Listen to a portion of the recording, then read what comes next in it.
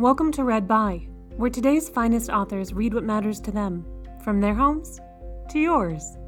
In this episode, Leslie Jamison reads 2 essays by Brian Doyle. To learn more from Jamison about her choice, check out the episode description. And now, Read By Leslie Jamison. Hi, this is Leslie Jamison, and I'm going to read 2 short essays by Brian Doyle.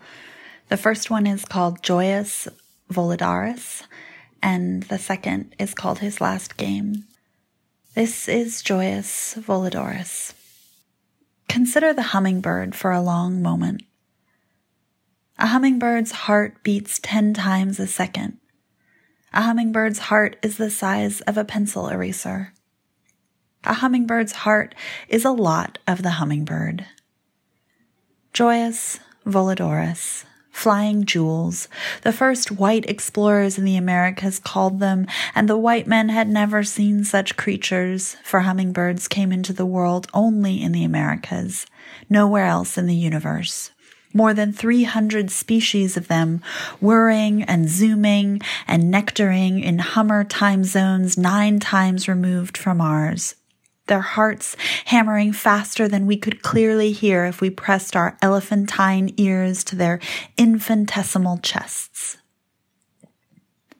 Each one visits 1,000 flowers a day. They can dive at 60 miles an hour. They can fly backward. They can fly more than 500 miles without pausing to rest. But when they rest, they come close to death. On frigid nights or when they are starving, they retreat into torpor, their metabolic rate slowing to a 15th of their normal sleep rate, their hearts sludging nearly to a halt, barely beating, and if they are not soon warmed, if they do not soon find that which is sweet, their hearts grow cold and they cease to be. Consider for a moment those hummingbirds who did not open their eyes again today, this very day in the Americas. Bearded helmet crests and booted racket tails, violet-tailed sylphs and violet-capped wood nymphs, crimson topazes and purple-crowned fairies, red-tailed comets and amethyst wood stars, rainbow-bearded thornbills and glittering-bellied emeralds, velvet-purple coronets and golden-bellied star frontlets, fiery-tailed allbills and Andean hill stars, spatula tails and puff legs, each the most amazing thing you have never seen. Each thunderous wild heart the size of an infant's fingernail, each mad heart silent, a brilliant music stilled. Hummingbirds, like all flying birds but more so, have incredible, enormous, immense, ferocious metabolisms. To drive those metabolisms, they have race car hearts that eat oxygen at an eye-popping rate. Their hearts are built of thinner, leaner fibers than ours. Their arteries are stiffer and more taut. They have more mitochondria in their heart muscles, anything to gulp more oxygen. Their hearts are stripped to the skin for the war against gravity and inertia, the mad search for food, the insane idea of flight. The price of their ambition is a life closer to death. They suffer more heart attacks and aneurysms and ruptures than any other living creature. It's expensive to fly. You burn out. You fry the machine. You melt the engine. Every creature on Earth has approximately 2 billion heartbeats to spend in a lifetime. You can spend them slowly, like a tortoise, and live to be 200 years old, or you can spend them fast, like a hummingbird, and live to be 2 years old. The biggest heart in the world is inside the blue whale. It weighs more than 7 tons. It's as big as a room. It is a small room with 4 chambers. A child could walk around in it, head high, bending only to step through the valves. The valves are as big as the swinging doors in a saloon. This house of a heart drives a creature 100 feet long. When this creature is born, it is 20 feet long and weighs 4 tons. It is way bigger than your car. It drinks 100 gallons of milk from its mama every day and gains 200 pounds a day. And when it is 7 or 8 years old, it endures an unimaginable puberty, and then it essentially disappears from human ken, for next to nothing is known of the mating habits, travel patterns, diet, social life, language, social structure, diseases, spirituality, war, stories, despairs, and arts of the blue whale. There are perhaps 10,000 blue whales in the world, living in every ocean on Earth, and of the largest animal who ever lived, we know nearly nothing. But we know this. The animals with the largest hearts in the world generally travel in pairs, and their penetrating, moaning cries, their piercing, yearning tongue, can be heard underwater for miles and miles. Mammals and birds have hearts with 4 chambers. Reptiles and turtles have hearts with 3 chambers. Fish have hearts with 2 chambers. Insects and mollusks have hearts with 1 chamber. Worms have hearts with 1 chamber, although they may have as many as 11 single-chambered hearts. Unicellular bacteria have no hearts at all, but even they have fluid eternally in motion, washing from one side of the cell to the other, swirling and whirling. No living being is without interior liquid motion. We all churn inside. So much held in a heart in a lifetime. So much held in a heart in a day, an hour, a moment. We are utterly open with no one in the end, not mother and father, not wife or husband, not lover, not child, not friend. We open windows to each, but we live alone in the house of the heart. Perhaps we must. Perhaps we could not bear to be so naked for fear of a constantly harrowed heart. When young, we think there will come one person who will savor and sustain us always. When we are older, we know this is the dream of a child, that all hearts finally are bruised and scarred, scored and torn, repaired by time and will, patched by force of character, yet fragile and rickety forevermore. No matter how ferocious the defense and how many bricks you bring to the wall, you can brick up your heart as stout and tight and hard and cold and impregnable as you possibly can, and down it comes in an instant.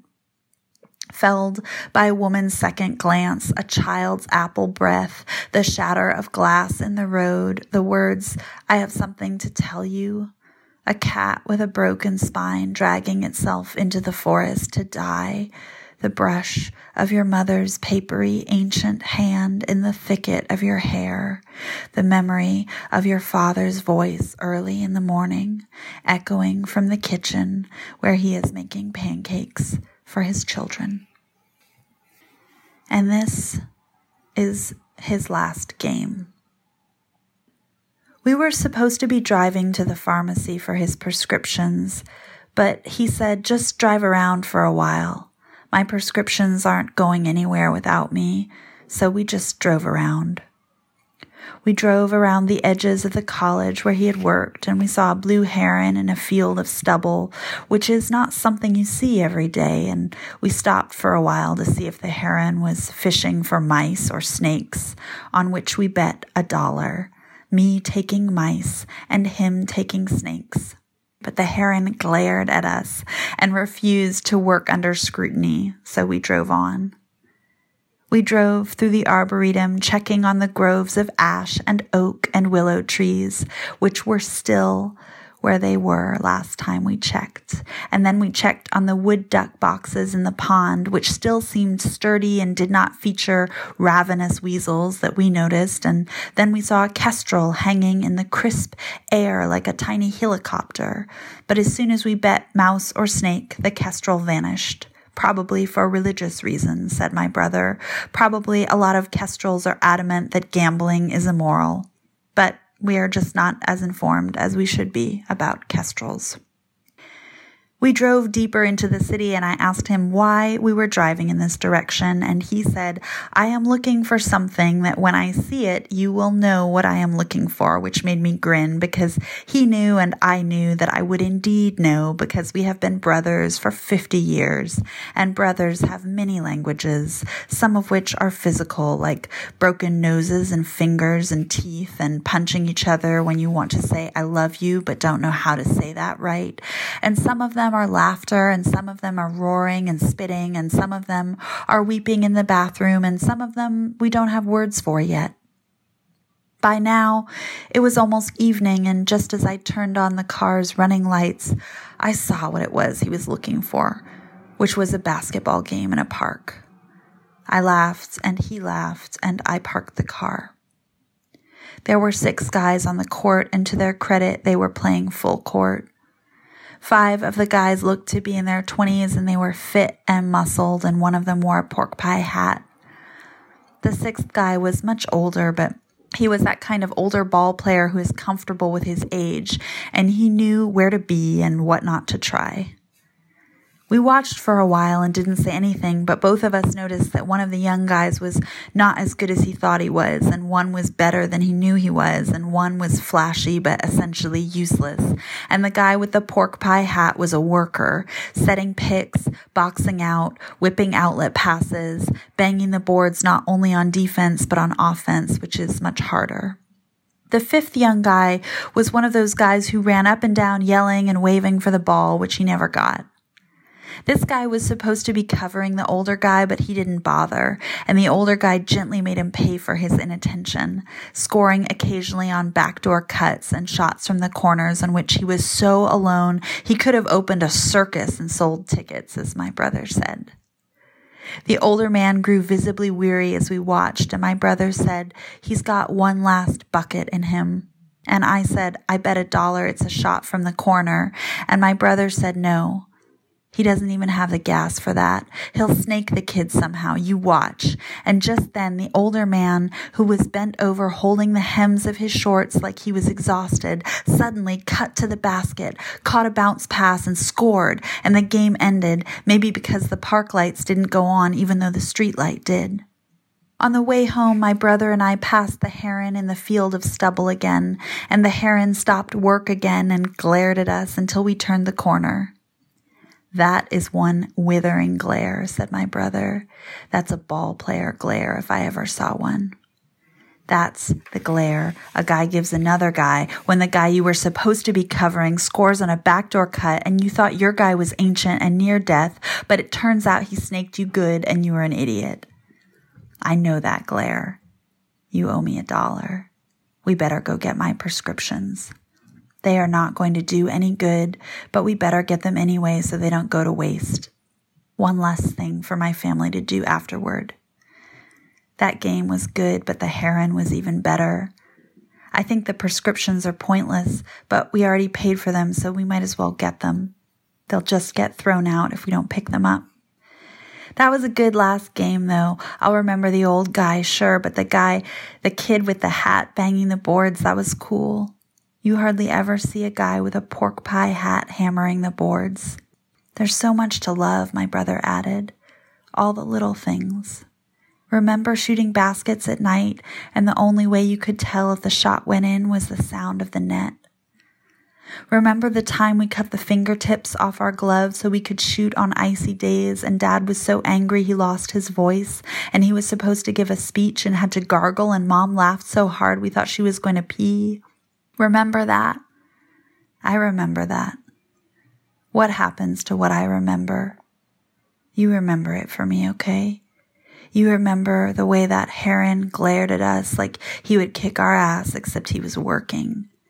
And you remember that old man snaking that kid. Stupid kid, you could say, but that's the obvious thing. The beautiful thing is the little thing that the old guy knew full well he wasn't going to cut around picks and drift out into the corner again. That would burn his last gallon of gas, not to mention he'd have to hoist up a shot from way out there, so he snakes the kid beautiful. He knows the kid thinks he's old, and the guy with the hat sees him cut and gets him the ball on a dime. That's a beautiful thing because it's little, and we saw it, and we knew what it meant. You remember that for me. You owe me $1.